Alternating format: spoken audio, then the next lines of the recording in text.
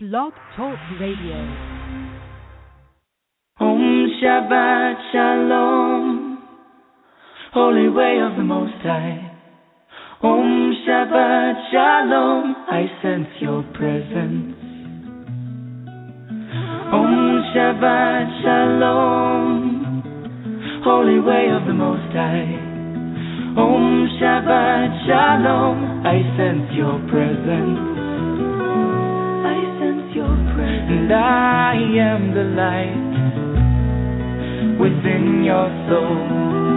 In the essence of truth and right, love makes the circle whole. And here we stand in line, waiting for some sacred sign. But to find the balance is the purpose of this time. To restore the balance of the universal mind. And in the presence of my Lord of light and love, everything I see aspiring to be free. And when I call to thee, and come on bended knee, surrender to the all-pervading light and love. Reflections of the one surrounding me with love. And I sense your presence. I sense your presence. I sense your presence. I sense your presence. Within and without, above and below, yeah.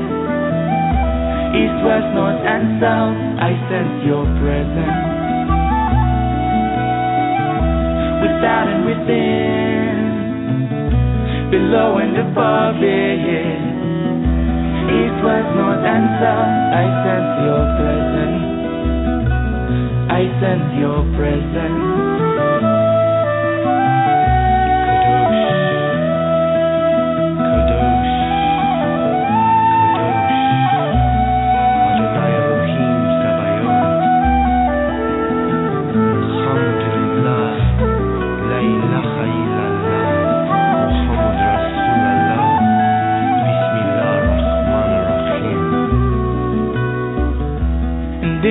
Presence of my Lord of light and love, everything I find in tune with the divine. And here we stand in line, waiting for some sacred sign. But to find the balance is the purpose of this time. To restore the balance of the universal mind. And I am the light within your soul. In the essence of truth and right, love makes the circle whole. And when I call to thee, and come on bended knee, surrender to the all-pervading light and love. Reflections of the one surrounding me with love. For to find the balance is the purpose of this time. To restore the balance of the universal mind. And I sense your presence. I sense your presence. I sense your presence. I sense your presence. Om Shabbat Shalom, Holy Way of the Most High. Om Shabbat Shalom, I sense your presence. Om Shabbat Shalom, Holy Way of the Most High. Om Shabbat Shalom, I sense your presence. Om Shabbat Shalom, Holy Way of the Most High. Om Shabbat I sense your presence. Shabbat Shalom, holy angel of the Most High. Shabbat Shalom, I sense your presence. I sense your presence. And thank you for joining me here on Code Connection. My name is Jessie Ann Nicholas-George, and I'm your hostess today. And the music you were listening to there at the beginning of the show is called I Sense Your Presence. It's by Shemshai, a great ensemble that I connected with while I was in the Arizona area. I do want to mention you might hear a little more noise in the background today, like that. Hopefully that won't be the norm while we're on the show today and on the air today, but having to broadcast from a Starbucks today because here in Sioux Falls we were anticipating about 1 to 3 inches of snow, and we've ended up with about a foot of snow instead. So I was unable to get into my normal quiet space to broadcast from today. So we're going to hope for the best in here, and I'll be muting my mic off and on just so we can keep the noise level down from my end, and you'll be able to hear our guests well that way. I just want to extend a welcome to everyone, by the way, whether you're returning because you've listened to the show and you like what we do here, or whether you're joining us for the very first time.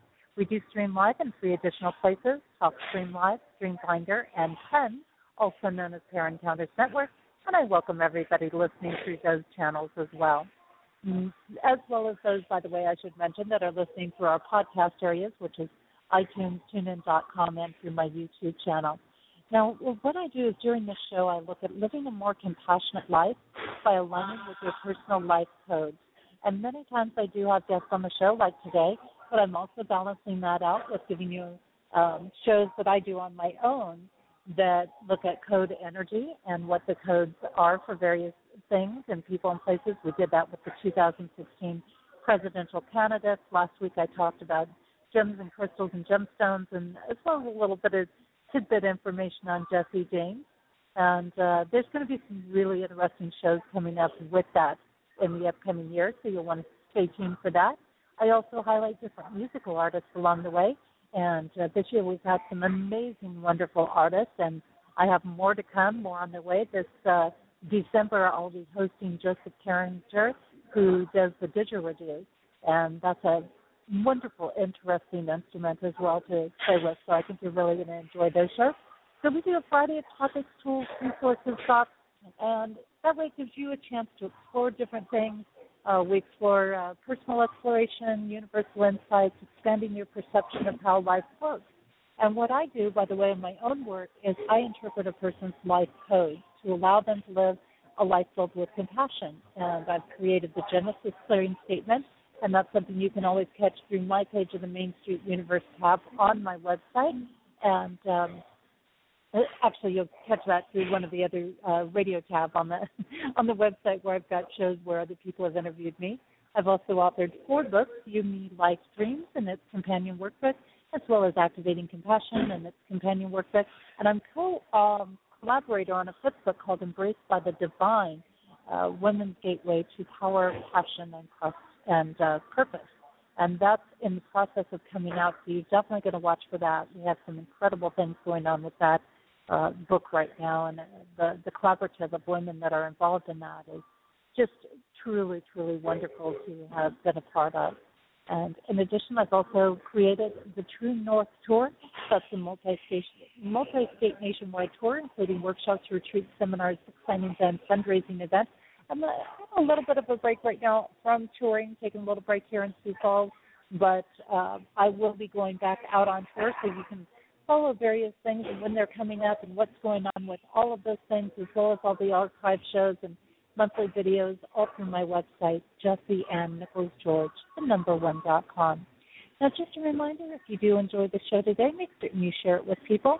You know, I find oftentimes when I'm sharing something that it really does make a difference for somebody, and I don't always know it's going to do that when I share. I just share, and inevitably somebody comes up and says, oh, my gosh, this is just what I needed to hear. And our guest today, I know she's got some great life experiences to share with us and some great things that have come out of those experiences, and I think it's going to be something that is going to be of interest to a lot of people. So It's worth clicking it. You don't know you literally could just save or change a life by clicking that share button. So, take the time to do that a few seconds. They can always catch it in the archives by coming to the same link you got into the live show and listen to it at their convenience, or they can catch it again as a podcast on iTunes, TuneIn.com, or through my YouTube channel. So lots of options depending on what they like.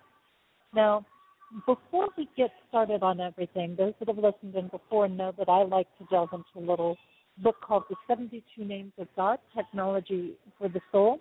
It's by Yehuda Berg, and Yehuda's a wonderful Kabbalah master, and he's one of those people like me who likes to take the big, giant concepts and bring them into everyday life and everyday language.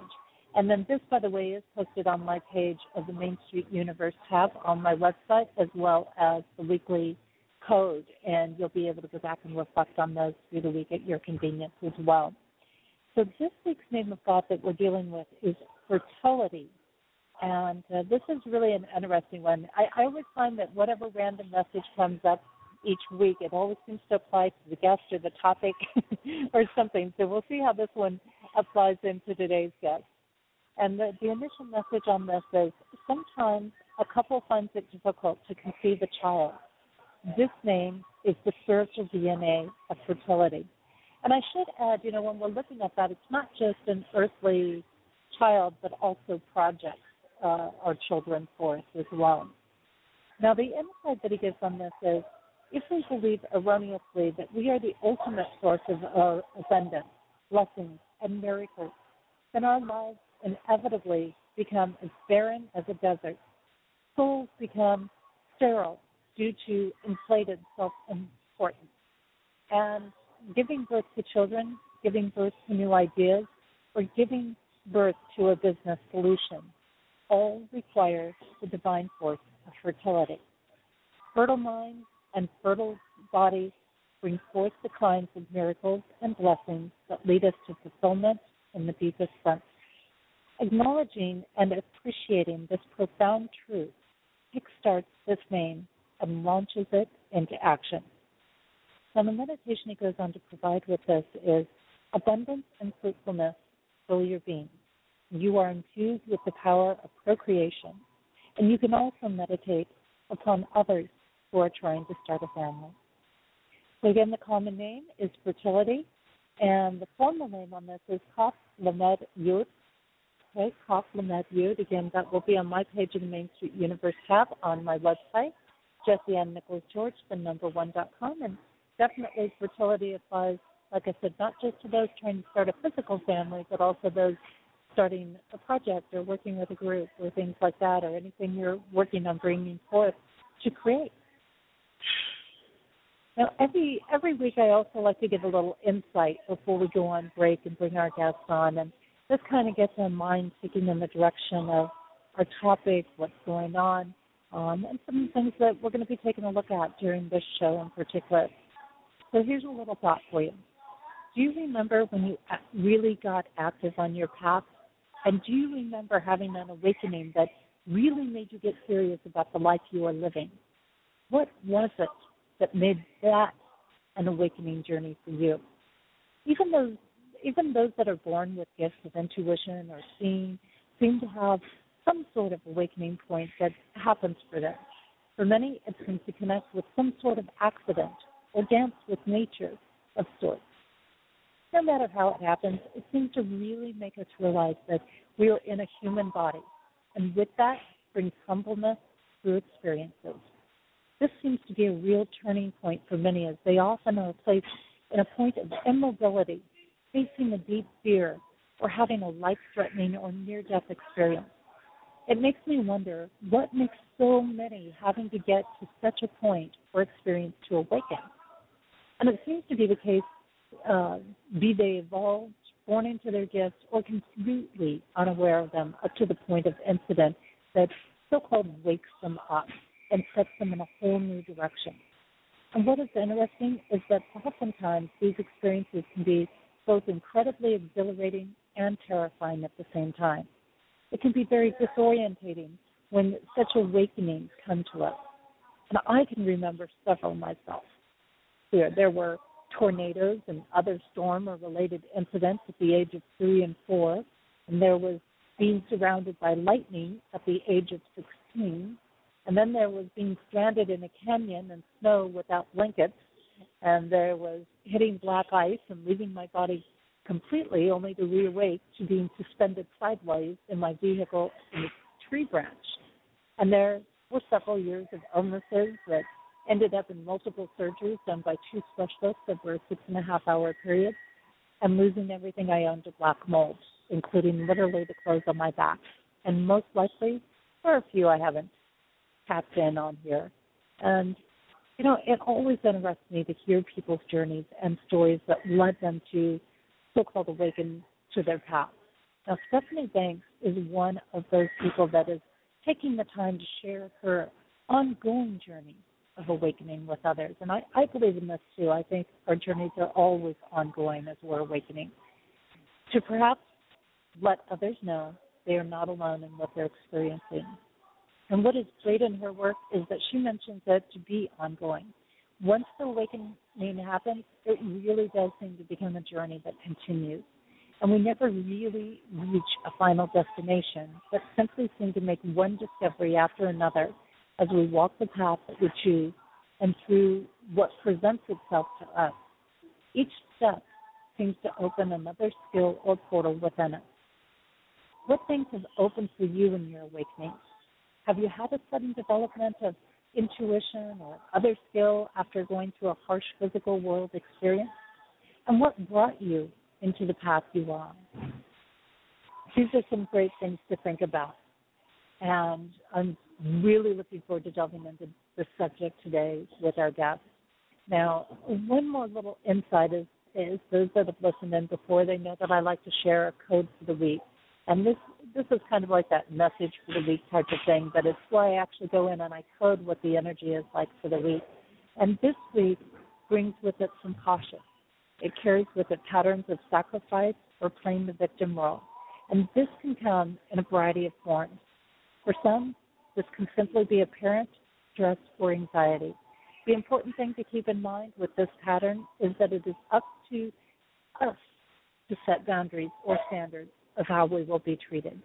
And if you need to take some time for yourself and be in reflection, then do it. We place ourselves in this position most of the time unknowingly by doing things that we don't really want to do or allowing others to make choices for us, reacting instead of responding. It is up to you to make certain you are neither in this position nor putting others in this position. Ask yourself, where you can bring balance. And especially with the approaching holidays, it is important to balance obligations and responsibilities with being true to yourself and time for you. Take a walk or take a long hot bath with a cup of herbal tea or hot organic cider, whatever your flavor is for the season. It is important to not just get through the holidays, but to really enjoy them for what they truly are. I'm going to take a short break, and when we return, I'm going to be bringing on Stephanie Banks, and we're going to be talking about her work, A Soulful Journey. And the song I've got for you during our break, it's called Desert Highway by Claire Hedin, and you can check out more of Claire's work through her website, www.clairehedin.com. That's CLAREHEDIN.com. And we'll be back in just a few minutes.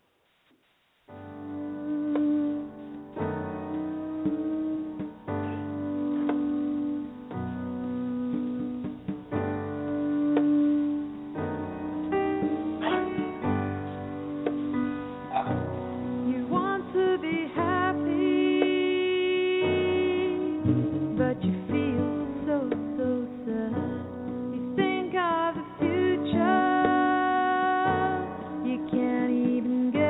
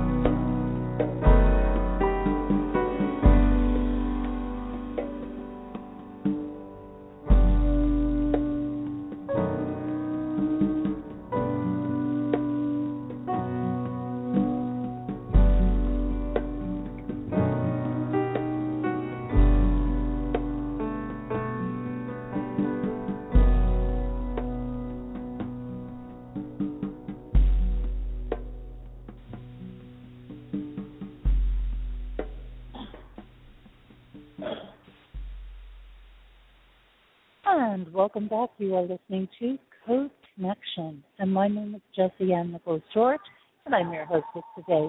You were just listening to a song by Claire Hedin called Desert Highway, and you can definitely check out more of Claire's work at her website, www.clairehedin.com. That's CLAREHEDIN.com. And if you hear a little background stuff, it's because I'm at Studio Starbucks today.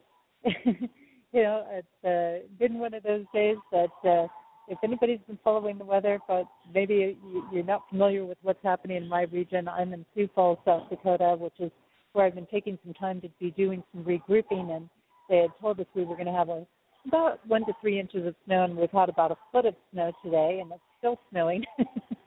So the place that I normally can get into to work from and have a nice quiet space, I was unable to get into today because of the storm. But hey, we're still here and we're on.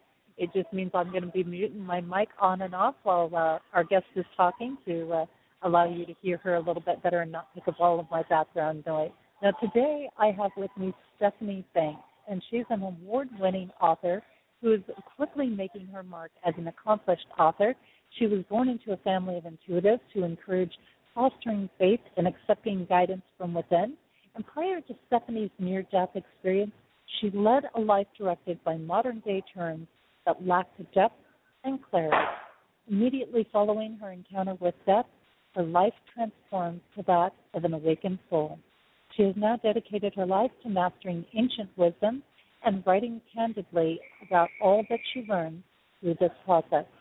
Her unfailing connection to the non-physical realm offers guidance and transformation to all those that seek profound insight into our existence. She lives with her family in British Columbia, Canada, and you can learn more about her work through her website, which is stephaniebanks.org. And for those of you that are listening through the other channels and can't see the link there, it's STEPHANIEBANKS.org. And Stephanie, it is so great to have you here with me on Code Connection today. Thank you. It's very good to be here with you too. I'm glad that you made it work one way or the other. I love the Studio Starbucks. That made me laugh. Studio Starbucks today. Well, it's kind of funny because when I was traveling and touring full time on the road, you know, I would say there were so many times I ended up in studio Starbucks from the road because I couldn't get anything else during the time of my show. I decided today I'm going to call it Studio Starbucks. I love it. I think you coined a new thing there. Thank you. You know, I would love for you, Stephanie, to start off by sharing a bit about your journey into all this work, because, I mean, we want to get into your story too, but, you know, what your book is about. But, you know, it sounds like even prior to this near-death experience that maybe you had a bit of a journey going on. Well, I think, that's pretty accurate to say. And I think, you know, when you said in your intro that you love hearing other people's stories, and I think that's why I chose to write this book the way I did, because I feel that we as humans really learn the best either through our own direct experiences or through the experiences of others. And I also believe that we are here pretty much learning the same lessons. We're just learning them in different ways at different times for different reasons. And by sharing our own stories, oftentimes we can insert our own stories into the story that we're listening to or reading about and be able to gain a different perspective onto our own life. So my life is definitely, I look back on my life, and although I've had some trying times like all of us, I feel that I've lived a very full life. I feel that I've lived, in my terms anyways, an extraordinary life, in the sense that I've never been one to really stay inside of the box. I always like to just be outside the box a little bit, learning from a different way. I don't tend to follow rules per se or routines. I find that gets kind of boring. So in a lot of ways, I feel that on a either a subconscious level or on a higher level in terms of my higher self guiding me, I've manifested some pretty interesting times in my life that I'm now able to share with the world or anyone who's, you know, willing to pick up a Soulful Awakening and read it or listen to my radio interviews or lectures and that kind of thing. And it's been a journey. It's been an amazing journey. I wouldn't change any of it, although at the time, you know, when things were happening, I may have been, but that's the beauty of life, is that if you come through on the other side of some experiences that may seem negative at the time, if we come through them on the other side with a new outlook and have learned something, then oftentimes we can look back on those experiences as a learning process and an opportunity to have grown as a human being and as an individual, and also as part of the greater collective. And I think that that's a great point, because oftentimes I think when we're in the middle of these experiences, we're so overwhelmed. We're so in the space of, oh my gosh, what am I going to do? How do I get through this? And so, yes, I think it's when we come out the other side that we really sometimes realize how much we've been through. And I can definitely relate to that, because there's been many times I've been in something and I've kind of gone into like a trance space and worked my way through it. And when I got through it, it really hit me what I was dealing with, you know, in reflection. It's almost that, you know, this has to be dealt with. And then as I got through it, I realized the severity of what I was in, or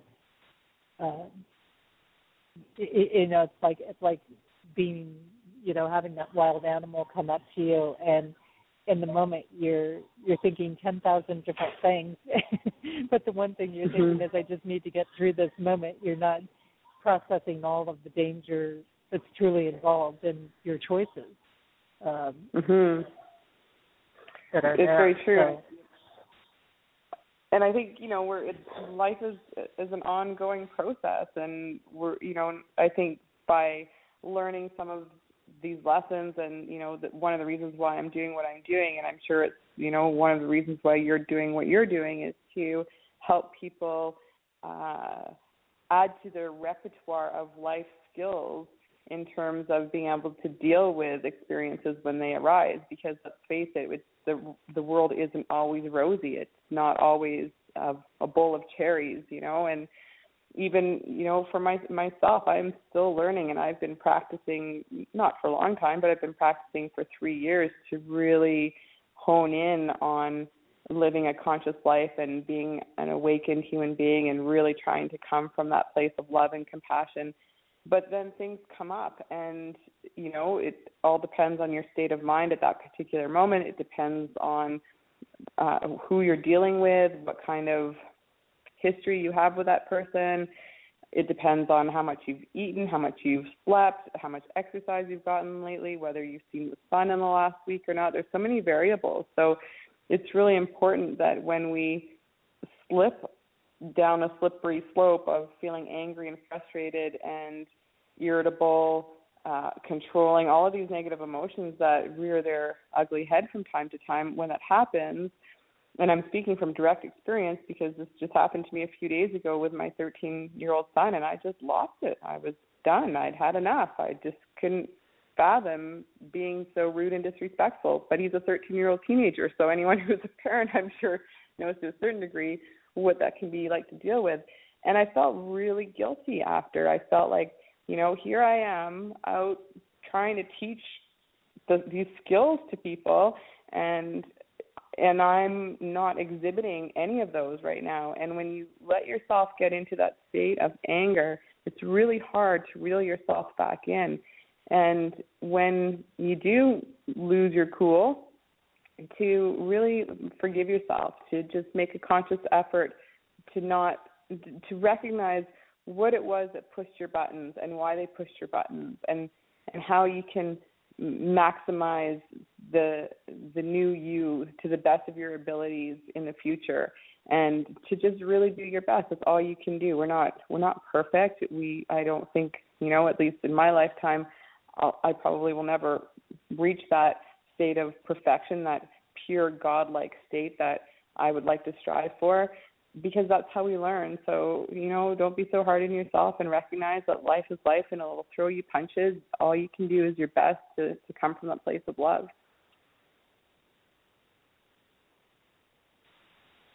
And I'm really glad that you brought that up, because oftentimes, especially when somebody is in that space of feeling frustrated and being in fear, and they're trying to work their way through something, they're also tired and exhausted and, pushing past their boundaries or limits or what they can handle in that moment.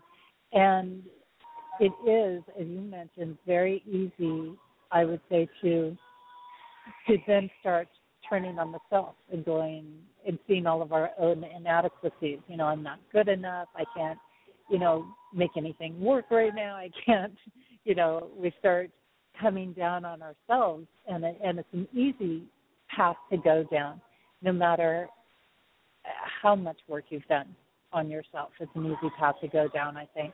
And, I myself, as long as we're in a human body, we're not going to be absolutely perfect. But I think the key is that I've learned, too, along this way, and maybe you have some insight to shed on this, is that it really comes down to an aspect of, as you say, going, okay, I'm not going to beat up on myself. I'm going to take a look at this and say, what do I need to learn? Because I've learned that when those things come up like that it oftentimes is a message to say, okay, see, this is what you haven't worked past. And not in that way of showing you your inadequacies, but giving you the opportunity to excel.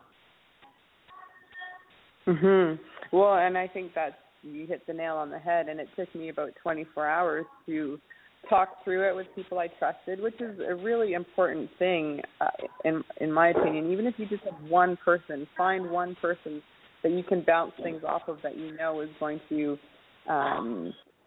give you the non-sugar-coated version of what's going on, and to really help you work through it in the most accurate and authentic way. And so after my experience just the other night, I really felt like I had failed for a very short period of time in my role as being an understanding mother who was, loved my son unconditionally and, all these things, of course I do, but I didn't act that way in that moment.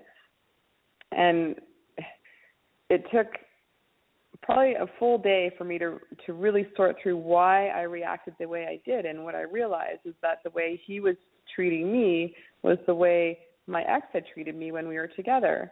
And in that realization, I recognized that I still have a lot of anger towards that person. I still have a lot of forgiveness that I need to deal with. And I don't know when I'll get to that point. I'm not going to force the issue with myself. It'll happen when I'm ready, and I'll work on that.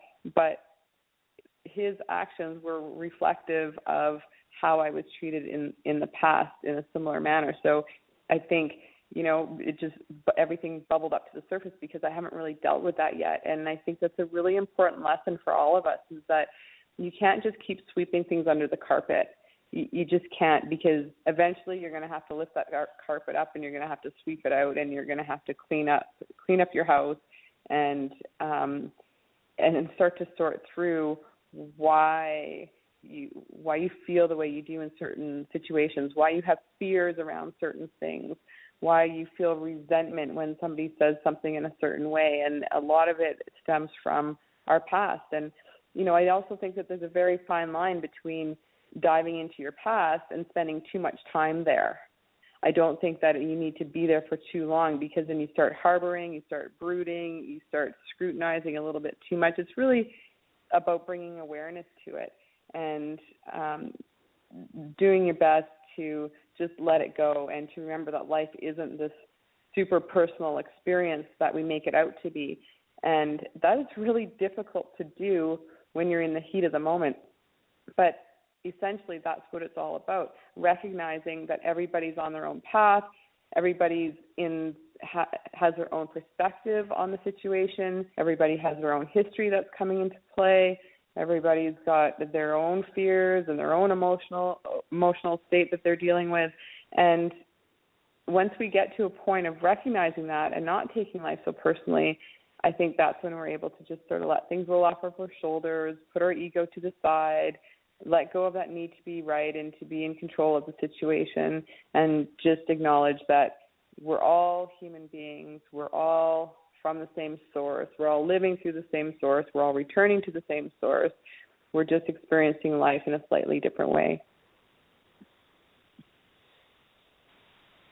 And, and this is really good information that you're giving, because so many times today in our society today, there is so much pressure in how you have to be perfect, how you can't, there's no error margin anymore. Somebody used to make a mistake once in a while, and it was like, oh, they made a mistake, big deal. But now it's like, no, you've got to cut that, 10% error margin down to 1% or less. You don't even have a 1% room in a lot of sections of society today. And I think it's thrown us into a very heavy self-judging pattern, self-evaluating pattern in there. And as you say, taking that time to do that little bit of processing, taking that time to realize we all function a little bit differently, and to realize you're not going to be perfect. As long as you're sitting in this human body, you're not going to be perfect. There are going to be mistakes made. There are going to be decisions that may not turn out to be the best decisions. But as you say, going into the processing, and what's really interesting is the codes of processing are about the journey of the self within, and it is about connecting to the divine by taking that journey. And so, as you said, when you took the time to reflect, when you took the time to stop and realize where things were coming from. And I think that's a big key. A lot of times we just need that processing time, that time out, as we might say, to bring us back around and to as you say, grab it for just a second, not to live in that past, not to dwell on all of that, but to understand this is where this is coming from for me. Exactly. And I think, too, when you're taking that time out, it's all about the timing, too, that makes a difference. And in my case, I reacted before I stopped to take that time out. And I think that often is what gets us into trouble, is that reactionary habit of being in the moment is, it's one thing to live in the moment. It's another thing to live in the moment consciously. And when you let your emotions get the better of you and your ego takes the driver's seat and it's got the gas pedal down and it's angry because it feels like it's been disrespected and treated incorrectly and all the rest of it, then we react. And the idea is to respond instead of react. And when you respond, you're coming from that place of love. This is in my opinion. When you react, you're coming from a place of fear. And my mistake in that particular situation was not take that time in the heat of the moment to just not say anything. It's better to just not say anything, to take some deep breaths, let the other person go off if they want to, and really just sit back and wait for things to cool down, take that time to reflect, and then bring it back into a discussion rather than allowing it to blow up into a big argument. I'm really glad we're actually talking about this at this point in time as we're headed into the holiday seasons. I mean, as we all know, Black Friday is next week. And, so many people get in this reactive state when they're dealing with family, when the holidays come up. It's a highly reactive time for people.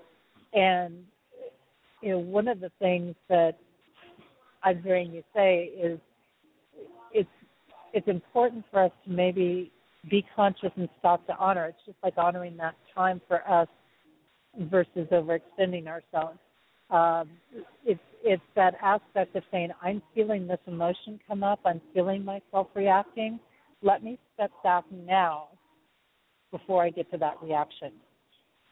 And I say this in relation to the holidays and Black Fridays because so many times we get so wrapped up in the material world. I've got to get this. I've got to get out and get that possession. I've got to get out and get this particular thing. And we start reacting if we're not there. And we start reacting because we're in all of these minds. Well, I think a lot of that reacting is telling us we're living outside of ourselves and we're not in the present moment, as you say. And I think a lot of that has to deal with, the aspect that we're placing material things as a priority to spirit. What do you think? No, I agree completely. I agree 100%. And I think the thing that was a real turning point for me was the acknowledgement of the ego and the soul. And I almost treat them as two separate entities now. They're both part of me. They're both aspects of my entire being. But my ego is the one that is that driving force to be better than the next person, to have more, to define myself by what I have, what I own, what I do for a living, my status in my community and in the world, what people think of me, that kind of thing. The soul doesn't care about any of that. It just doesn't care about any of it at all. It doesn't even come into the equation. So when we're reacting, say on, Black Friday, or is that what it's called, Black Friday? Yeah, Black Friday. And people are, budging in line because they're trying to get the best deal, and you feel yourself getting all caught up in this. That's when you really need to step back and ask yourself, what part of me is presenting itself right now to the world? Is that my ego? Yes, of course it is, because it wants more, it needs more. It's going to push somebody out of the way to get it. It has no concern for the other people that are around. That's when you literally, this is what I do. I talk to my ego, and I encourage people that I work with to talk to their ego and develop a relationship with that aspect of yourself, and say, you don't need to be so offended right now. You don't need to trample all over everybody just to get a bigger TV set for a cheaper price. It's not necessary. Bring your soul forward. Your soul is the one that's going to step to the side and say, go ahead. Please, go ahead. I'll open the door for you. There's one TV left. You have it. And you know what's going to happen? Interestingly enough, what's going to happen is you're going to pass that on to somebody else, and the universe is going to offer something bigger and better back to you. So you don't want to do these things with the intent of receiving more, but that's just the law of attraction. The more you give, the more comes your way. It's basic physics. But the key is that your intent to be of service to others isn't to have an expectation back. So if you find yourself thinking, okay, well, I'm going to do this person a favor. They asked me to help them move on the weekend. I've got other plans. I really don't want to. But if I help them for this weekend, when I have to move, then I've got someone I can call. If you're having that thought, then you can guarantee that you're coming from that ego side of you, because your ego always has a price tag. It always wants something in return. Your soul is simply just helping somebody, caring for somebody, because that's what it knows best. There's no price tag ever attached to it. So it's really about getting to know yourself and truly getting to know yourself, being honest with yourself. This was huge for me when I first started awakening to my higher self, understanding that I have these two aspects of me, and I was really quite astounded at how often I was living from my ego as opposed to living from my soul. So you have to be honest with yourself. You have to be willing to make changes, and you have to know that it's going to be some work. It's not going to happen overnight because we're habitual creatures. We've created a lot of bad habits, but the flip side of that is that we can also create new habits, and we can create a new way of life, a new way of living. And that to me is being in spirit, to be inspired to be a good person, to be inspired to be compassionate and loving and caring and sharing and all of the wonderful attributes that human beings have. So let go of the ego and let the soul start driving your vehicle. Yeah, this brings up, there are so many directions I could go with this, actually, which is so great.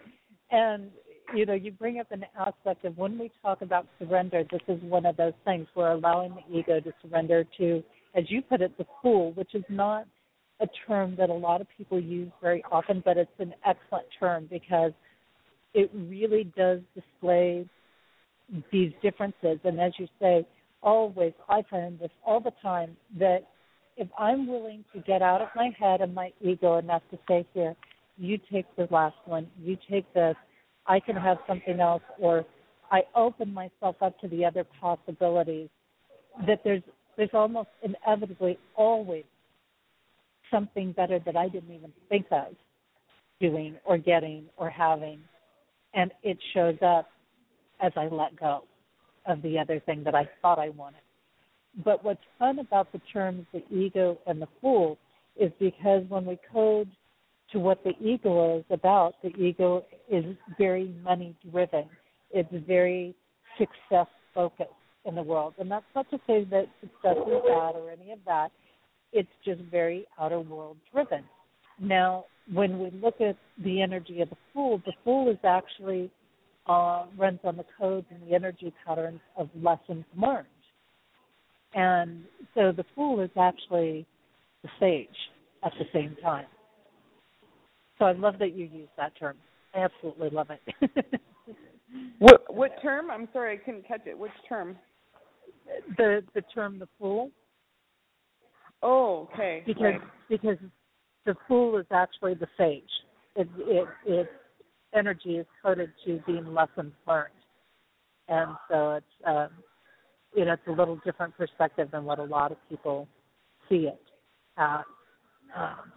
And then, so I want to ask you. You've been talking about soul awakening and awakened soul. How do you define that? How do you define what that is, or if somebody was to ask you what is an awakened soul? I hear that term. I want to become awakened, but what is that really?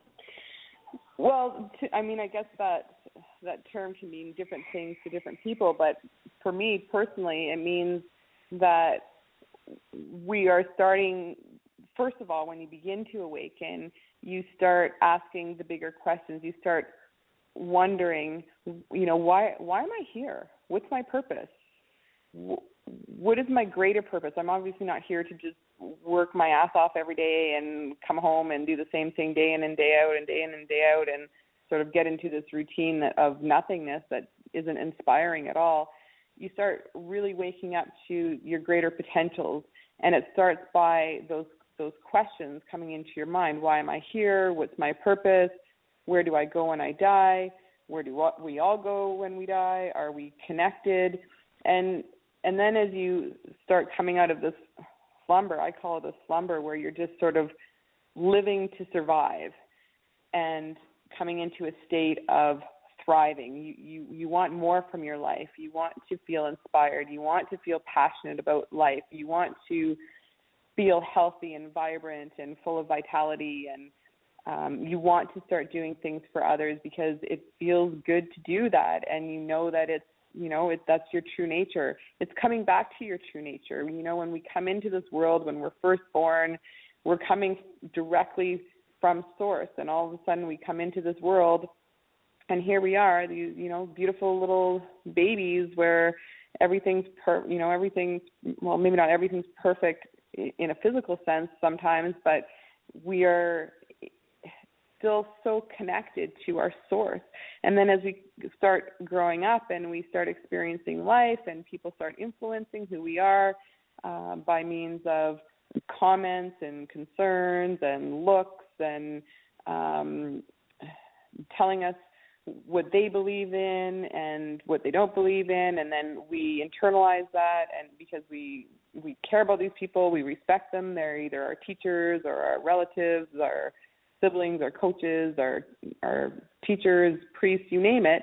We're being bombarded all the time by different belief systems, and we start adapting those into our own life, and we start becoming less connected with our natural self, with who we really are. And as we begin to awaken, we start to feel this burning desire and this urge to come back to our authentic state of empowerment, of knowing that we are eternal beings, that we are these divine creatures that are a piece of God, and that God isn't this being that's out there somewhere sitting up on a throne ready to judge us when we do something wrong. It's about recognizing that God is within, and we feel the urge to live from that place of love and to feel expanded instead of contracted. So before you begin to awaken, in the way I see it, you feel a little bit contracted. You feel kind of closed and vulnerable and victimized. When you begin to awaken and start living a more conscious life, you feel more expanded, you feel empowered, you feel authentic, you feel pure. And the reason why is because you're not kidding yourself anymore. You're not living a lie anymore. You're not pretending to be somebody that you're not. You're less driven by your ego, so you're not so defined by what you have anymore. Those things are great. I have no problem with money per se, and owning things, and having a love for shoes and wanting to buy shoes. That's not the problem. The problem is when it's all about that, and when your self-worth is dependent on those things, where you need a pair of shoes to feel good about yourself. It's about finding the goodness within and feeling proud of who you are to the point where you don't have a problem portraying it to the rest of the world for fear that you're going to be judged. It's about being inspired, living in spirit. That to me is such a crucial element. Like when you're inspired, you're in direct alignment with your higher self and with source and with all that is. And we all know what it feels like to be inspired. Nothing will stop you. You may have the craziest idea in the world and everybody else is shooting it down, telling you can't do it, you don't have enough money, you don't have enough time, you don't have enough skills, and there's doubts being thrown at you all over the place. But it's so inspiring to you, you're so passionate about it that nothing will stop you. You're just going to do it, and you go for it, and you take the leap, and give it all that you have. And, you know, maybe it works out and maybe it doesn't, but at least you tried because it was something that you loved doing. So it adds a whole nother element to life itself. And the more you start living an awakened life, the more you start practicing what that means. So what I mean by that is you become less judgmental over time. It takes a little while because you'll be surprised at how often you judge things.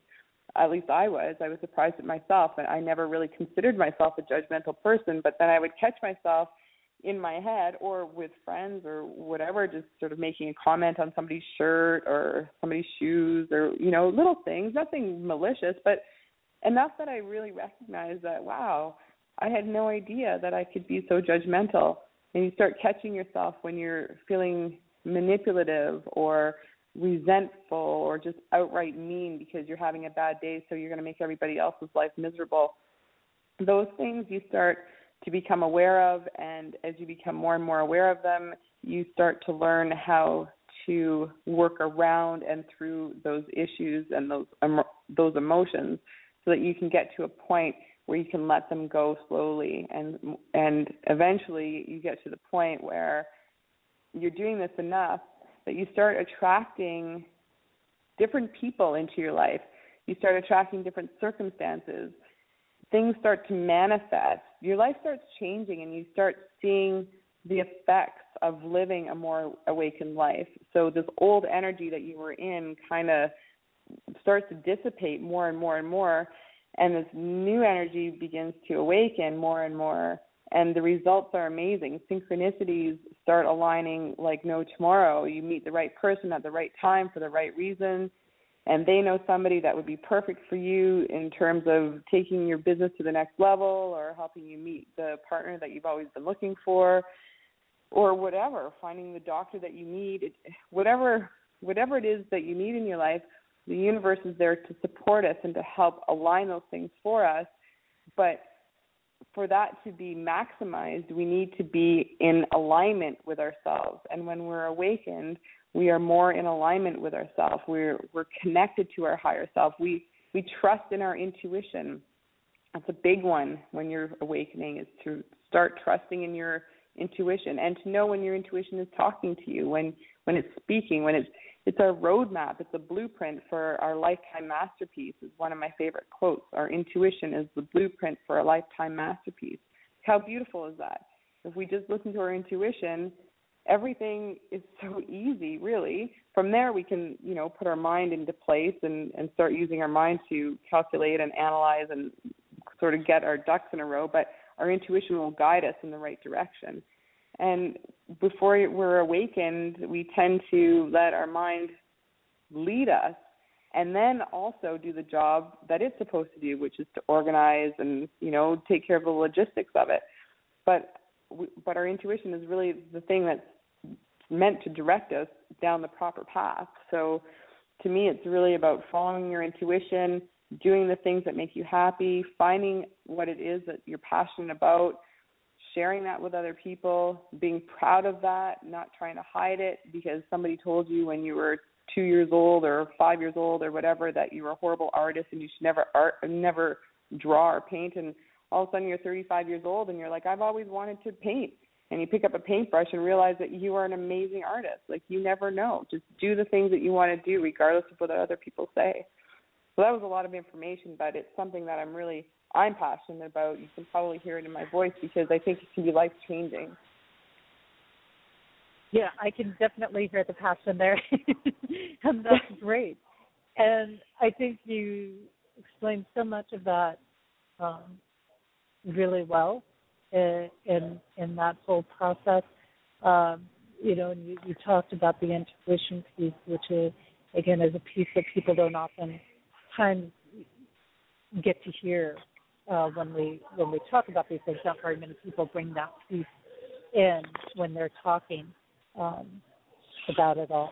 But now, you know, you had a huge near-death experience that went on for you, and if I remember correctly, even though you were kind of born into this family of intuitive, at the same time there was a huge kind of gift that came through in the way of channeling that opened up with that near-death experience. Maybe you can share a little bit about that experience and how it brought depth and clarity to you. Sure. Yeah. Well, when I was growing up as a kid, my mother was very intuitive, and she was forever poking myself and my brother in the stomach, literally in the navel, saying, if I teach you one thing, it's this: always trust in your gut, trust in your impulse. Always listen to that feeling. That's your guiding force. And she lived her life that way. And granted, she probably made mistakes along the way, like we all did, but that was something that she really instilled in me. And then as I grew up, that was really the extent of my spiritual self, I'd say. But I was open to a lot. I was always an open-minded person, so I was open to people channeling. I'd been to a couple of channelers. I was open to anything alternative. I always sort of leaned in that direction. But I wouldn't say that I was necessarily, quote unquote, living a spiritual life. I had never heard of Wayne Dyer or Doreen Virtue or Gary Zukav or any of these great spiritual teachers that are out there, as sad as that is to say. I mean, I can hardly believe it now. But at the time, which was only 3 years ago, I hadn't. Those names meant nothing to me. They didn't exist in my world. And so in terms of my accident, I was mountain biking in Whistler, British Columbia with my partner and my son. And we had just gotten back into mountain biking. So, we're still pretty green on our bikes. And we had spent 3 days, 2 days prior to the day of the accident, getting reacquainted with the area, testing our skill level, that kind of thing. And on the third day of this bike trip, we decided to take our bikes up the chairlift and ride the ski hill for the day, which in the wintertime is a ski hill, and in the wintertime it acts as a mountain biking trail. So it's pretty extreme. It's Whistler, Blackcomb. It's a big mountain. It's very unforgiving terrain if you make the wrong turn, that kind of thing. And we had come across this run that the boys really liked because it had a section of jumps. So we had done this run once. I had bypassed the jumps. I'm not a jumper. I don't like to jump. And we decided that we were going to go and do this run again. The idea being that when we got to the jump section, I would ride my bike down to a stopping point where I could see my son and my partner do this one jump that they were into. So we got to this spot and we stopped and waited for a bunch of bikers to go past and do their thing. And then I got on my bike and I started to take this little trail that bypassed the jump section. And about halfway down or partway down, something came over me and I just felt this compelling pull, almost like a magnetic attraction towards one of these jumps.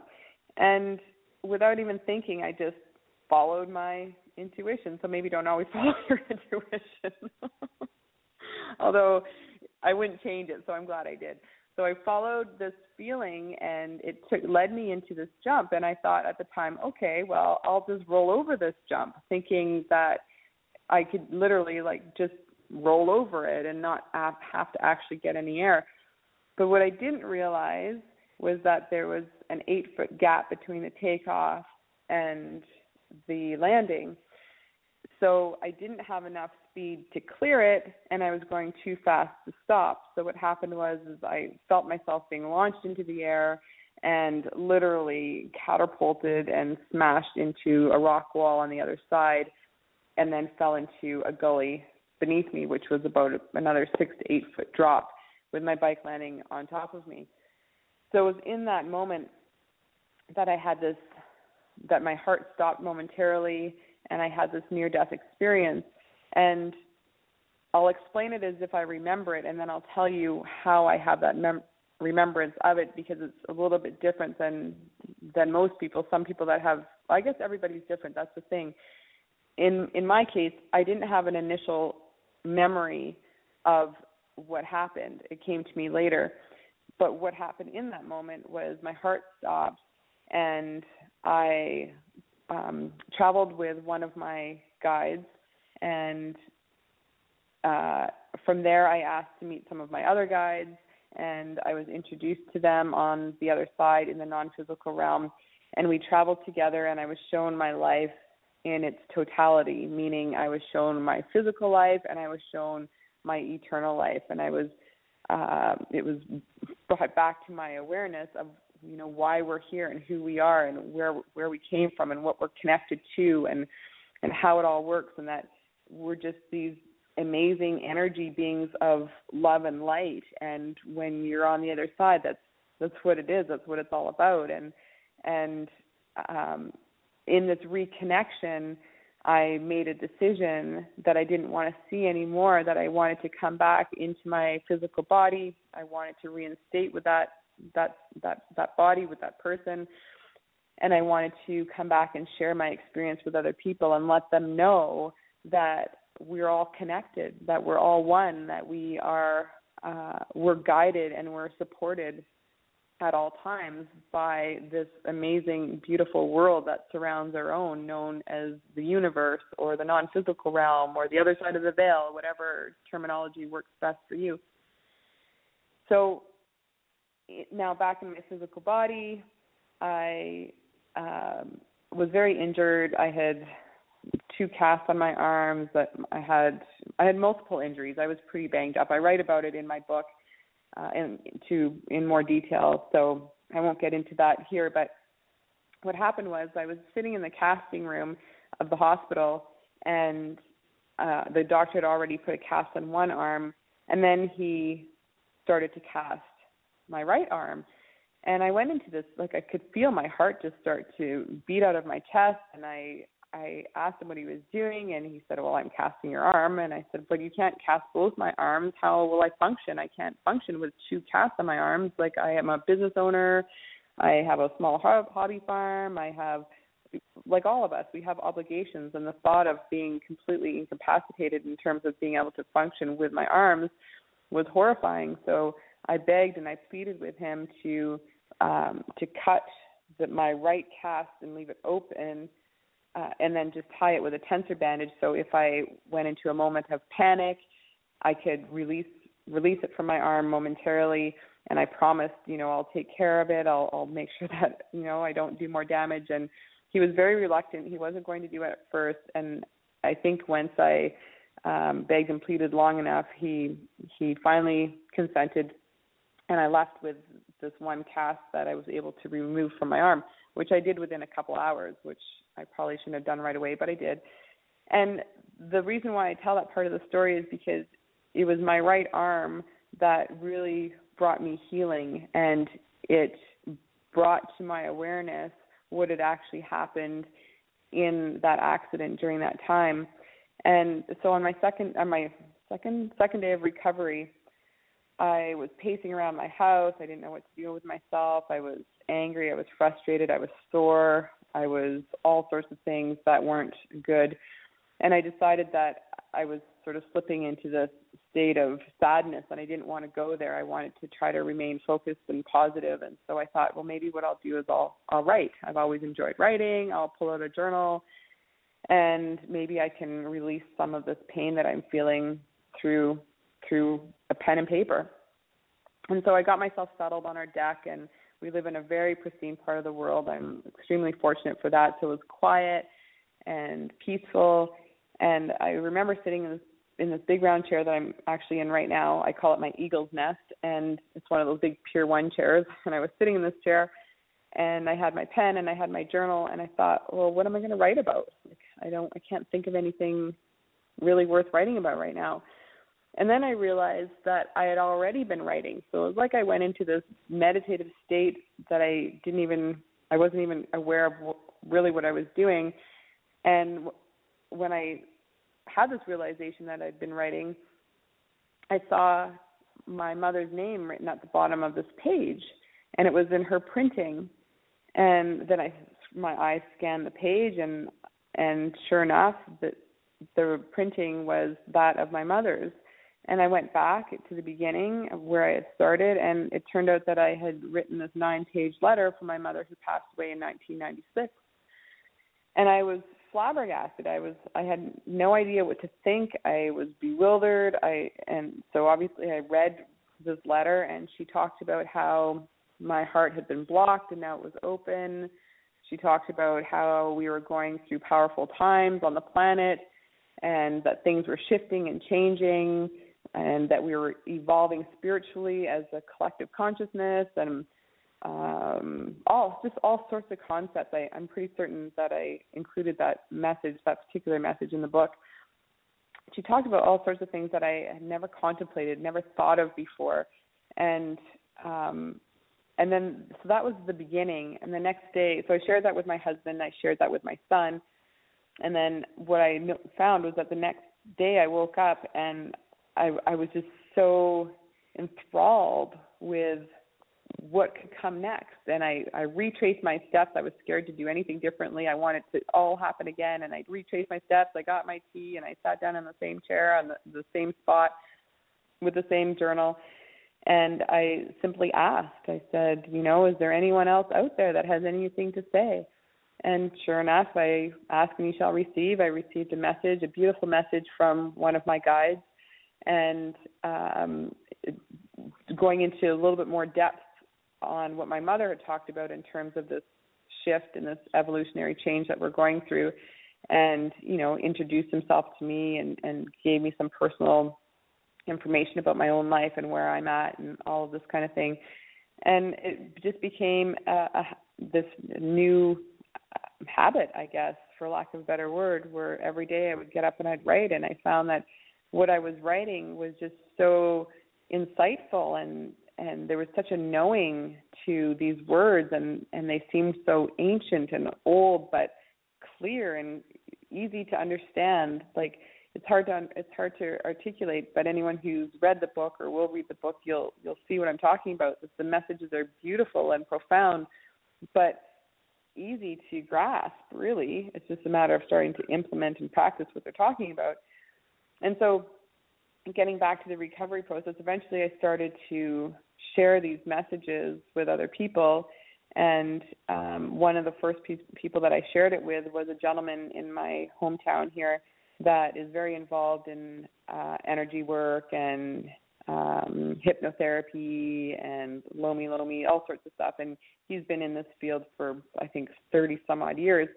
So I thought that he would be somebody that I could bounce things off of and ask him what he was thinking and what he thought was going on. And so my husband and I went and spent about 5 hours with him one evening, and he asked if I would be willing to see if I could channel one of these guides verbally. And I thought, well, I guess so. I don't see why not. So that's what we did. And it was in that channeling process that the same guide who I traveled with in my near-death experience came through and told us exactly what had happened, and that when I had crashed into that rock wall, my heart had stopped, and I had traveled, just like I told you before, and yada, yada, yada. That was my experience.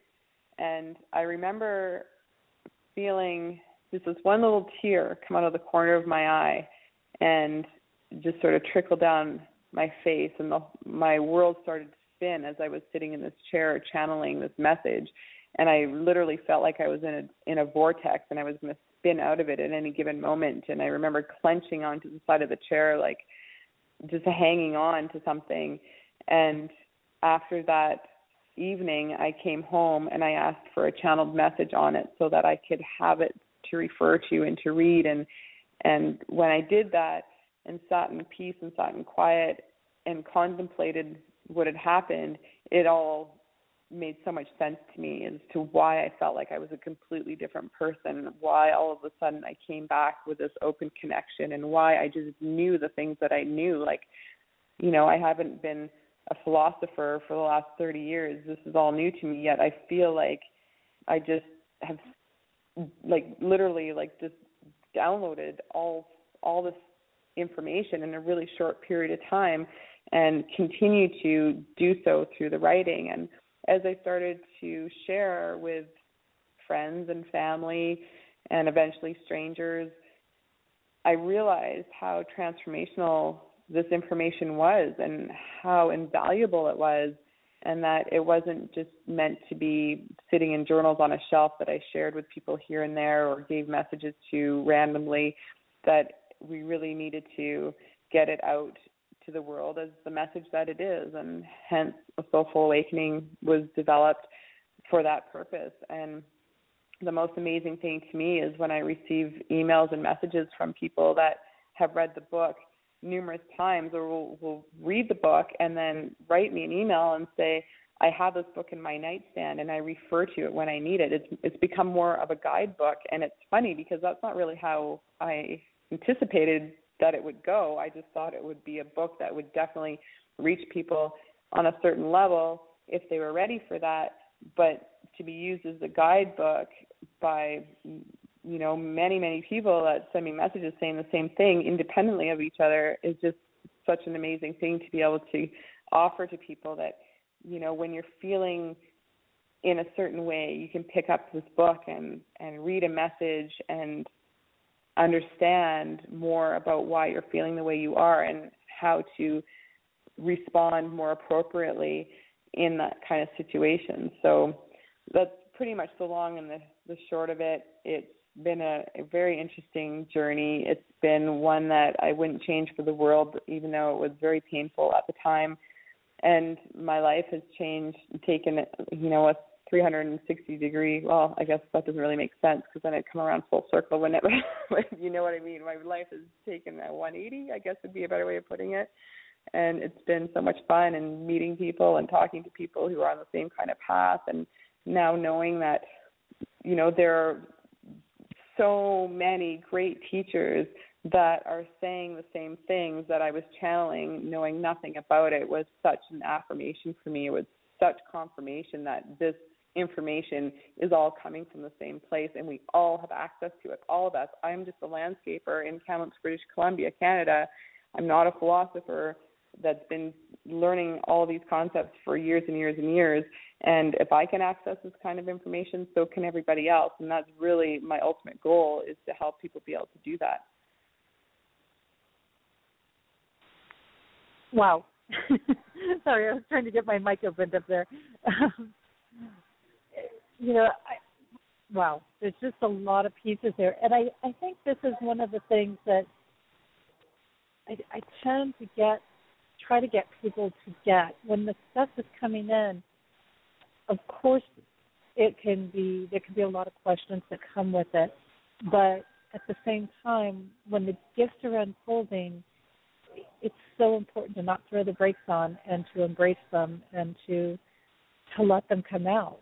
You know, as you mentioned, things are going to happen for people at different paces and different ways and different things. And when you do start, you know, what you express with your channeling is something that I feel with my code work, code interpretation. And you know, when I'm doing it and I see these pieces and I see the truth unfold and I realize that the information I'm getting is right on target, it's an incredible experience. I mean, I think it's like you're sitting in full connection. You know, you're in full connection when you're in that space. Mm-hmm. And I guess a big learning lesson for me was to not doubt myself. It took me quite a long time, and I still do. You know, I still doubt myself from time to time. I always catch myself and think, why, after all this time, when there's been confirmation after confirmation after confirmation after confirmation, do we still need more confirmation? Why do we constantly doubt ourselves? I don't have an answer for that yet. Maybe, you know, in a year, if we do another interview, I'll have more clarity on that. But I still do it to myself. It wasn't, I think, less than a week ago, a gentleman had ordered a personal message for himself, because I offer that off my website. So he had come across my website or my book or something, and he had contacted me about writing a personal message for him. So I did, and I gave him a call, which I always do. I like to follow up by reading it to people over the phone so we can have some sort of a connection, and if they like a conversation about it. And so as I was delivering him his message, I got to the last page, and his message was from a guide of his named Michael, not the Archangel Michael. I knew that, but it was just Michael. I wasn't too certain who that was, but the name was Michael. And as I was getting to that point, I had this thought come into my head that said, well, what if I just make up the names? You know, maybe that's just my imagination. And then I had another voice say, if you think you're making up the name, then you're probably making it all up. So you have to just trust in all of it or trust in none of it. And I thought, okay, true enough. And this is all going on while I'm reading. And then I thought, well, maybe I just won't say the name because then I'm safeguarding myself. And then the other voice said, you can't do that. You can't just omit parts of somebody's message. And I thought, no, you're right, I can't do that. So obviously I read the name. And it was a very interesting dialogue that I had going on with myself. And in the end, of course, I read him the name, Michael. And as we started talking about his message and his life, he started to tell me a story about the one and only time he had contacted somebody who channeled was about 10 years ago. And this woman came very highly recommended, and he went to see her, and she gave him a very insightful message that he still uses to this day. And that message was from Michael.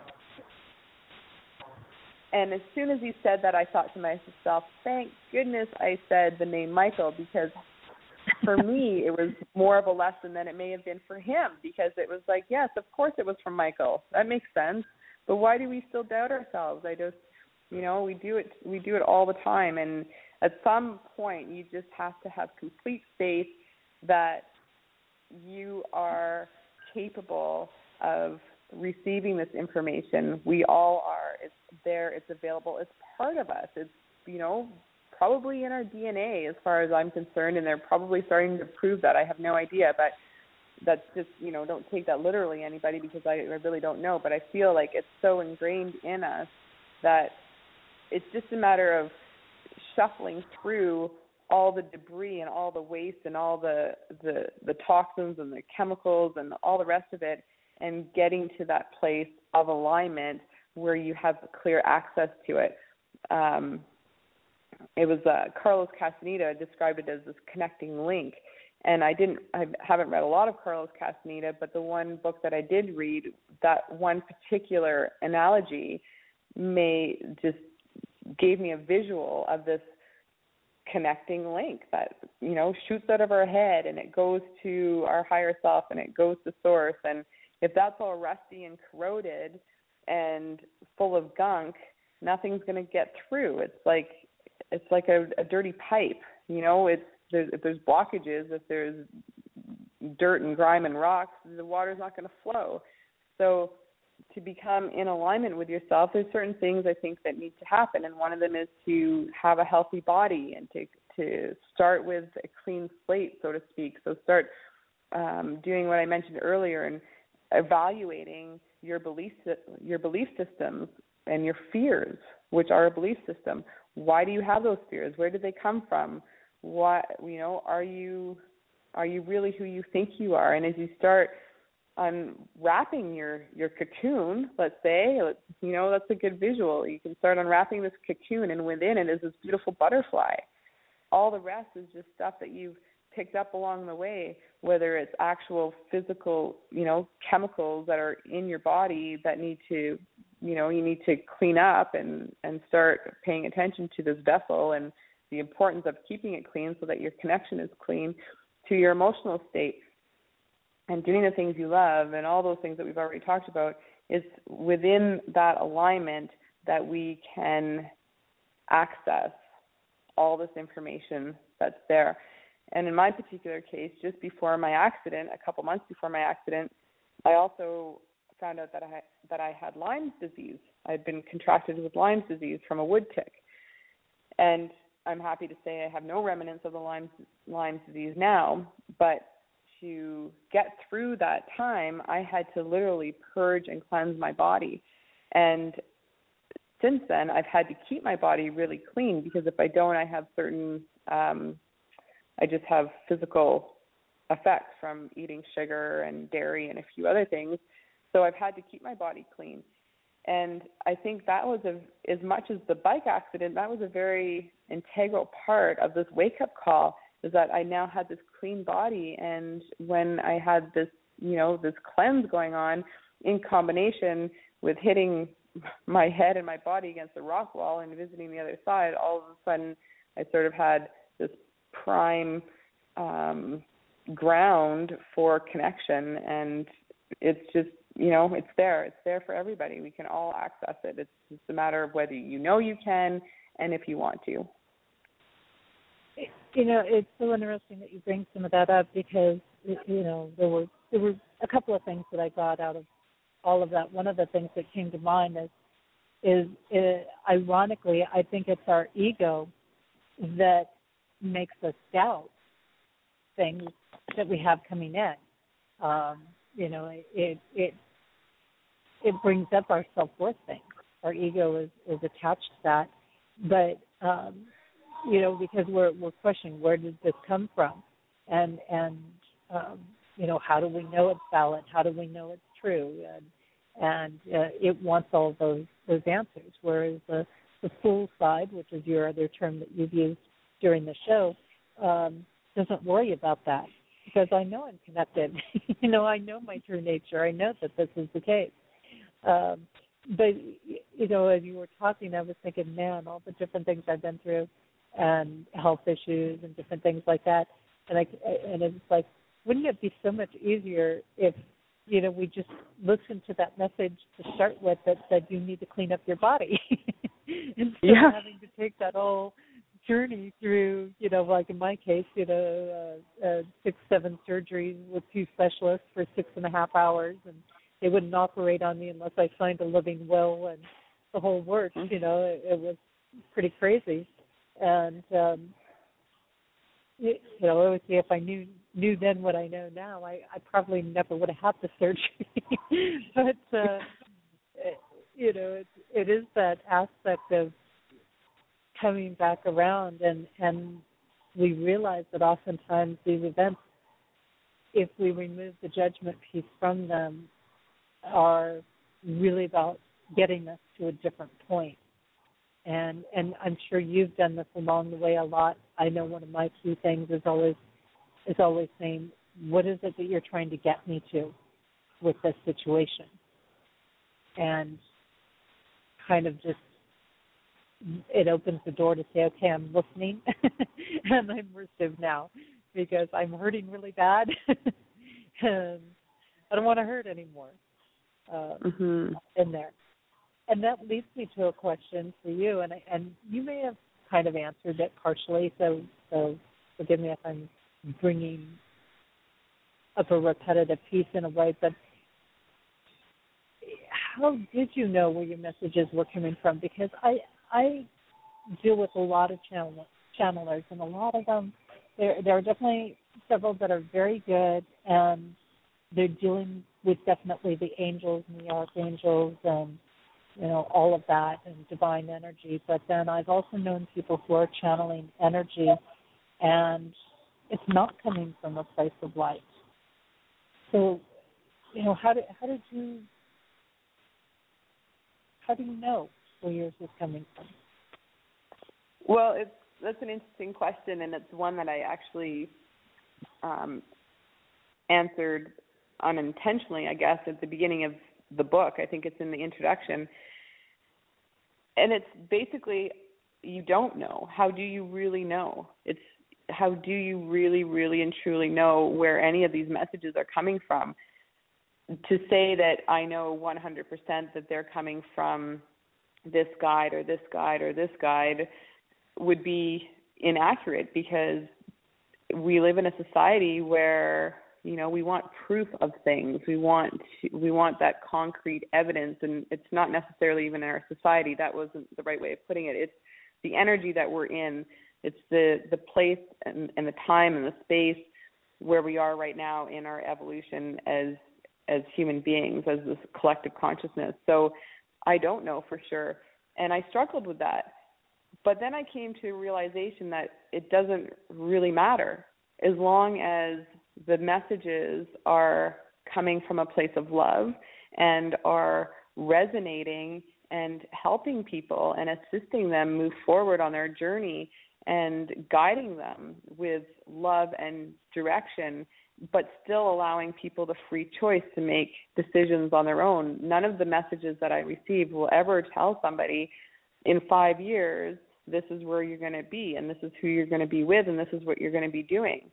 They're not like that. It's not a psychic reading per se that somebody may be searching for. And I always tell people this is not what you're going to get from me. What you'll get from me is a message from somebody on the other side, be it a guide, a past loved one, somebody who steps forward. Maybe it's a collective group that steps forward and delivers information that is best suited for you at this point in your life based on reading your energy now, where you are in your growth, where you are in your life, and what you need the most, whether it's something we think we need or not. And earlier you mentioned that, if you let somebody else go first or pick first, there will always be something left over for you. And it's not necessarily a leftover. It might be something bigger and better. And our mind tends to, how can I put this? Your mind can only see so much.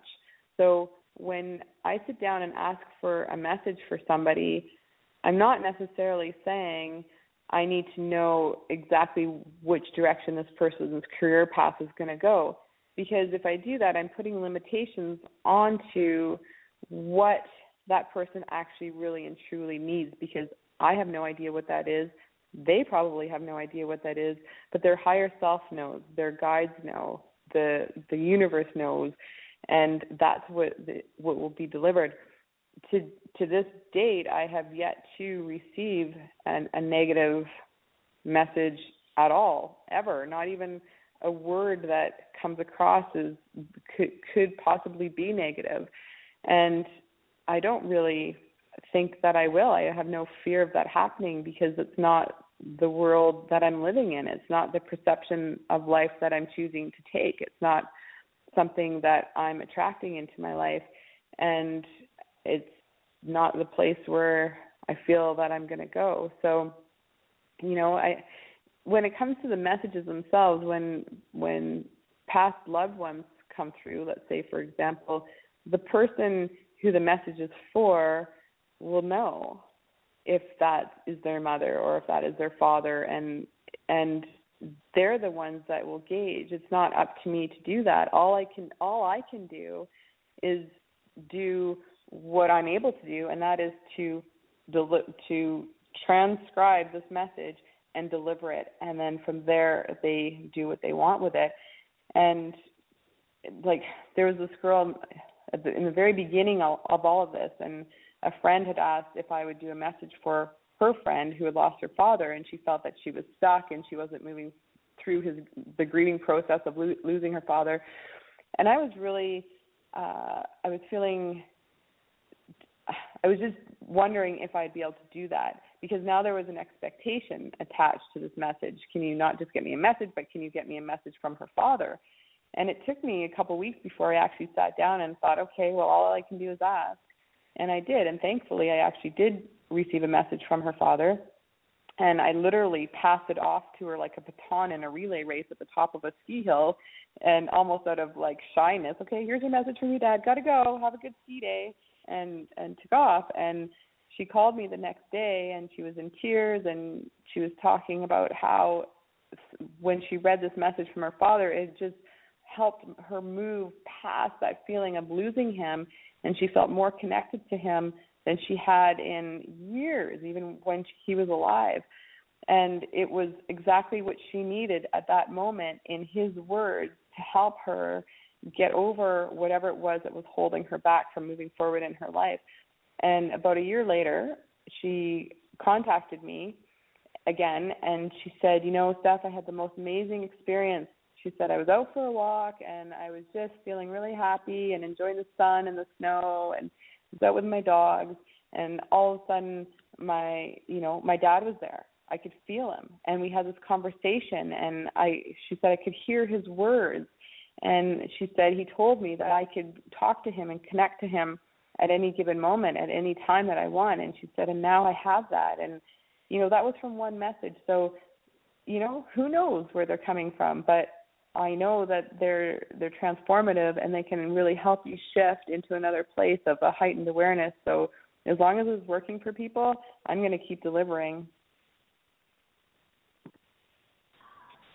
And I like that you use the style, because I so agree. I think that too many times people go to get a reading or a message or a session done with somebody, and they're so locked in on a particular thing that they're not just open to what needs to come through. And I find oftentimes when it gets down to it, and we really tune into divine space or presence or things, it doesn't really matter whether it comes from a parent or an animal or, a celebrity or wherever it comes from. What's important is what the message is that's coming up and coming through at that time. And you mentioned about knowing whether they come from love and that there's no negative messages. And I think, for me, sometimes there's, it's not that it's a negative message. It's more of you need to pay attention to this sometimes. It's not meant as a negative message, or I wouldn't take it as a negative message. But I think that, as these are coming through, no matter what, there's an essence of truth. And there's one thing that I've learned with the codes, and that is when somebody hears the truth about something, or when we tune into the truth about something, that's almost unmistakable. It's like everything, as you say, down into your cells and your DNA has this kind of little tingling, this little aspect to it. And even if it's something that we don't want to hear, when it's truth, we're willing to accept it usually. And we know that. We all know that. We can feel it within us. And, the story I told a few minutes ago about this gentleman from Ontario with the guy named Michael, a lot of his message was about forgiveness. And, the primary focus of his message was on forgiveness. And he had just started just before he contacted me, he went to his bookshelf where there was multiple books, and he just grabbed one off the shelf, and he sort of has this idea that the book will pick him, and he literally goes to his bookshelf of unread books, and he'll just put his hand up there and grab one and pull it down and start reading it. And the book that he had grabbed just prior to contacting me was titled Forgiveness, and the author her first name was Stephanie. Now here I am on the phone giving him a message on forgiveness, and my name's Stephanie. And you think, how can you ignore that? There's obviously something there that you need to pay attention to.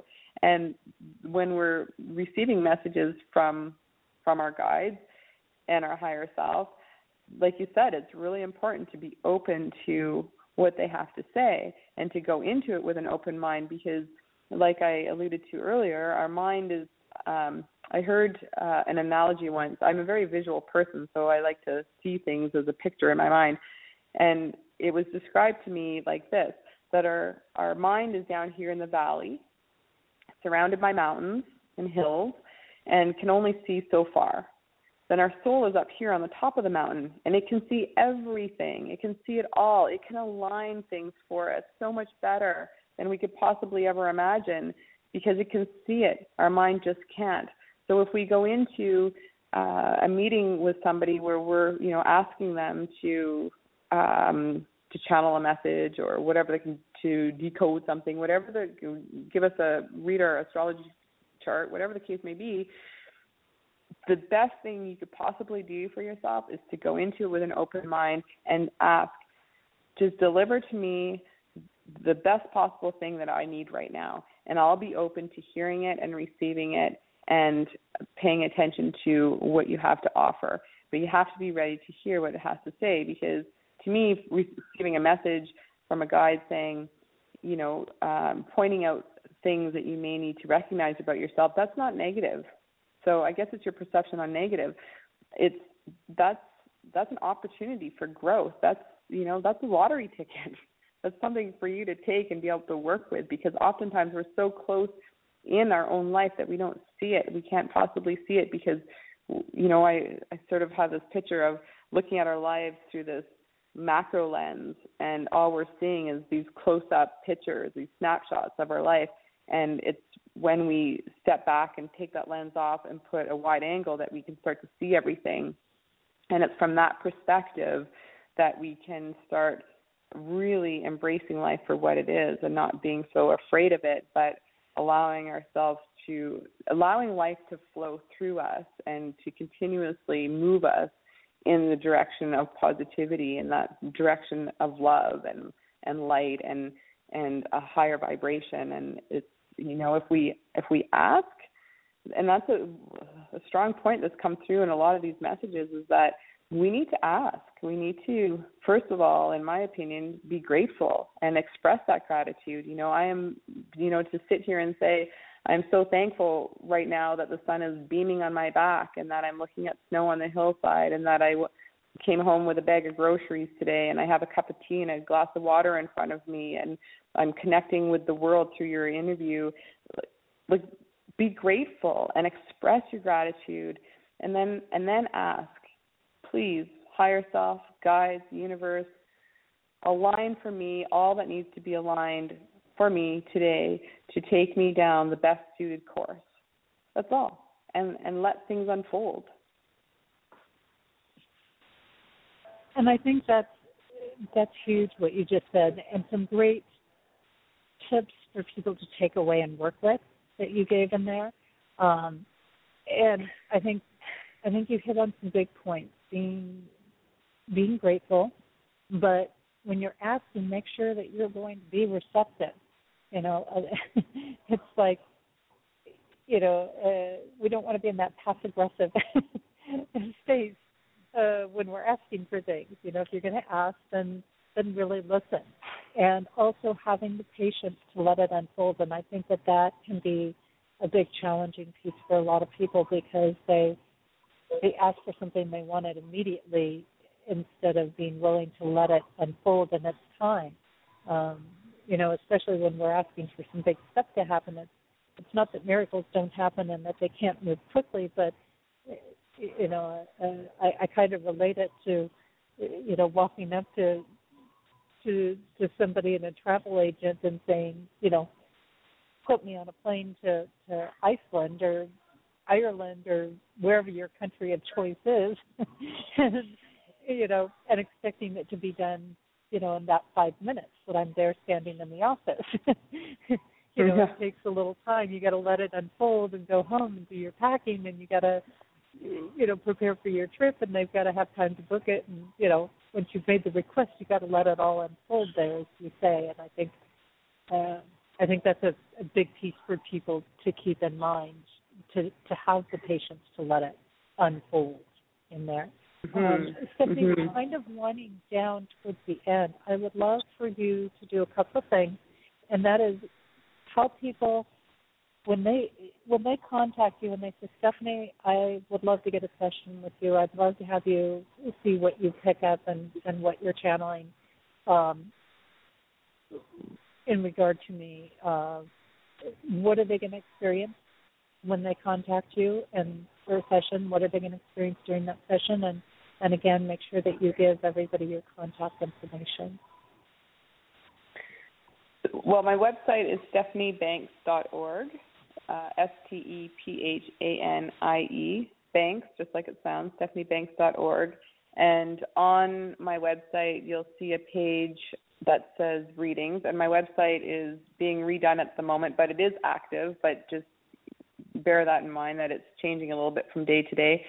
And there are 3 different options for sessions, for readings, based on your budget, basically, or what you're looking for. So there's just the reading where I can deliver a message to you via the email, where I'll sit down and I'll channel a message for you, and then I'll scan it and email it to you. And then I also have an option for the message itself and then what we can do is connect via Skype or phone, and I'll read you the message, and then if you like, we can discuss it, and I can share with you different things that I may have felt or experienced while channeling that message, and then I'll scan it and email it to you as well. So, and then on my Facebook page, which is also Stephanie Banks, I believe the easiest way to find that is Stephanie Banks 72, and you'll find my author page, and from there I have a list of events.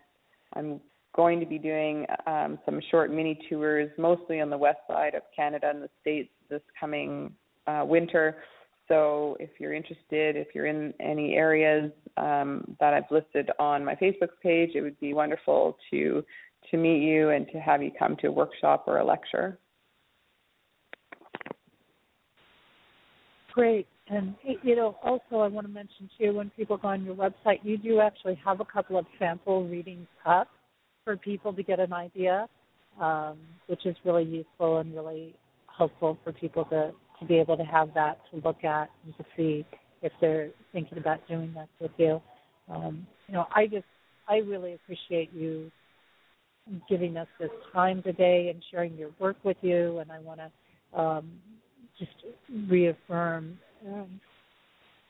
your book again is called A Soulful Awakening, and it's about this journey that you've been through in this awakening process, and certainly there's going to be some great insights in that for people and everything. But it's been a real pleasure to have you on, sharing your work, sharing some of these thoughts, and bringing things in a little different approach in a little different way than maybe the way some people are used to hearing them, which is great.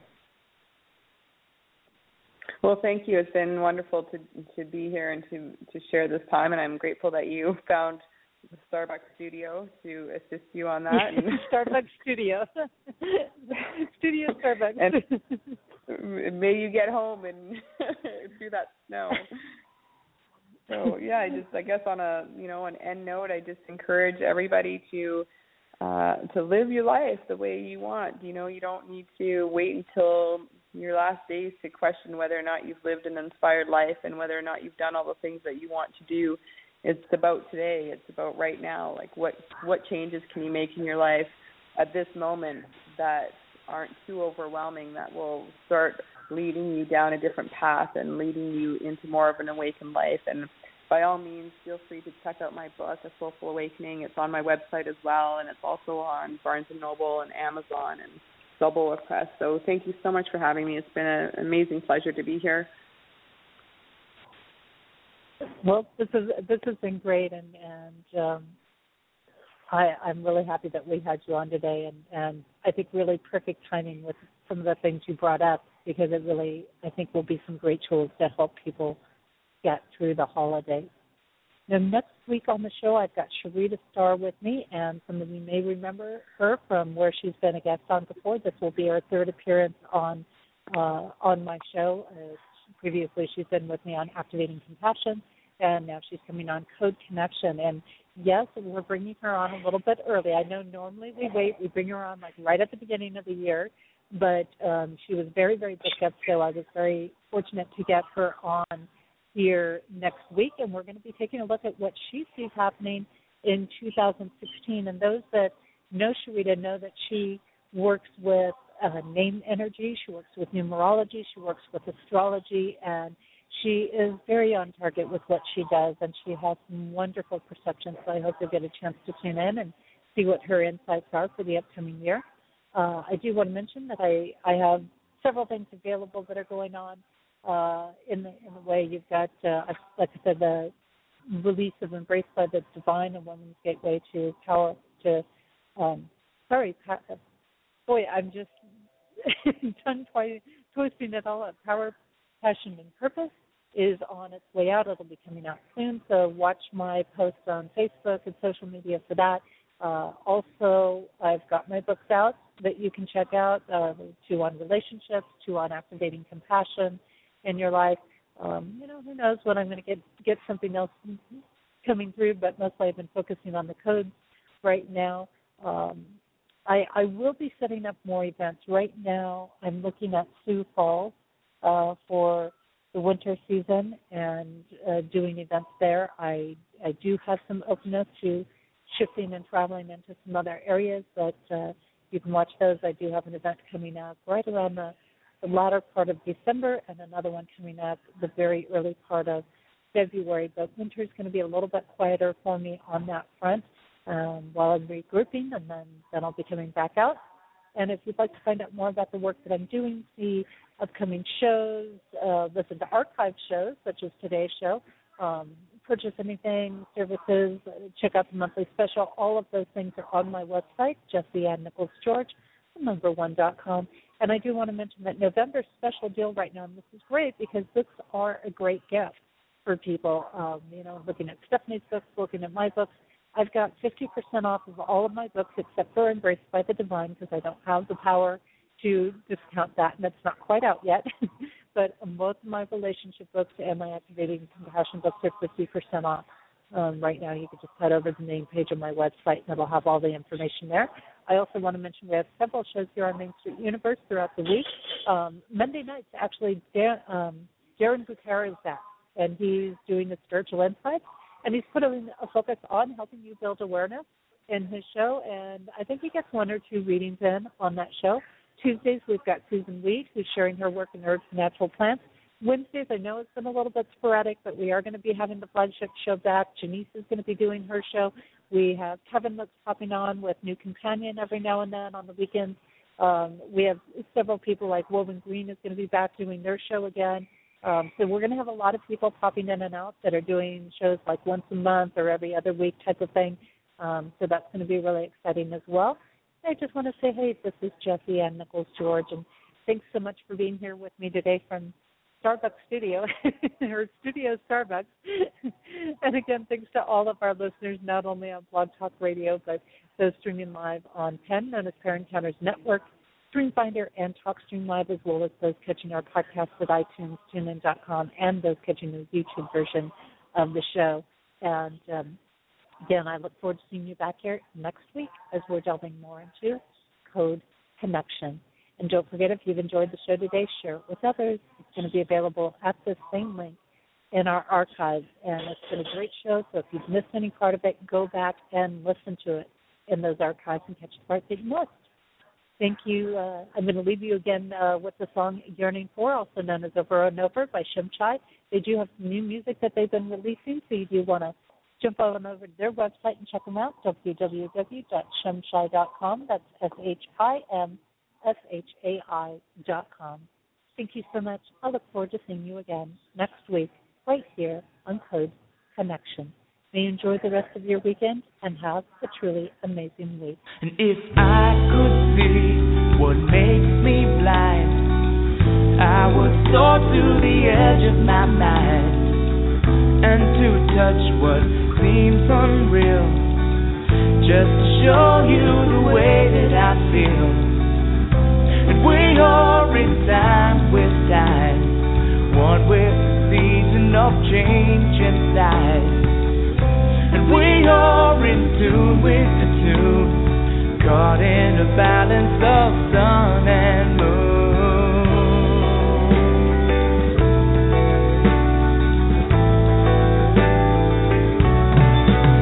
Oh, deep inside, the light within, shining to show you it's here to begin. When all I have is all I need, I will soar to the edge of eternity. And we see it eye to eye, one within love to be for the divine. And we're walking hand in hand, caught in the balance of God and man.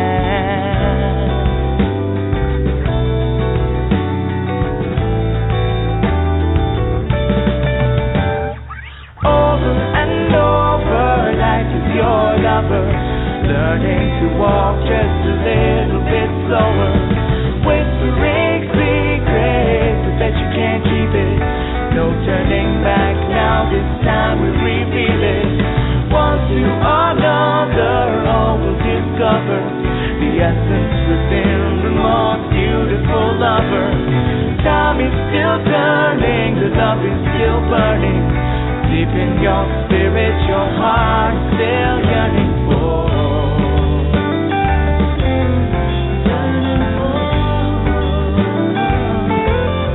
Yearning for.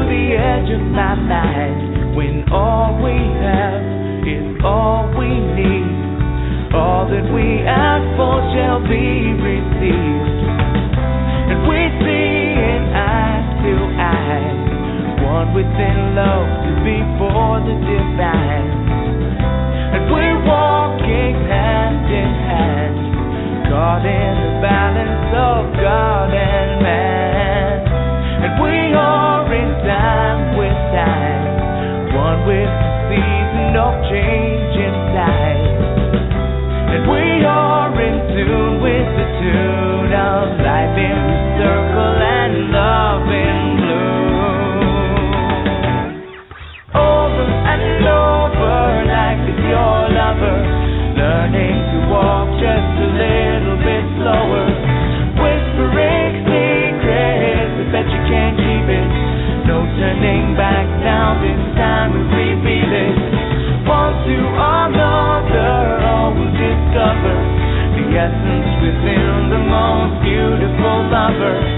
Time is still turning, the love is still burning, deep in your spirit, your heart still yearning for. Over and over, life is your lover, learning to walk just a little bit slower, whispering secrets, I bet you can't keep it, no turning back now, this time we repeat it, one to another, all will discover the essence within the most beautiful lover. Time is still turning, the love is still burning, deep in your spirit.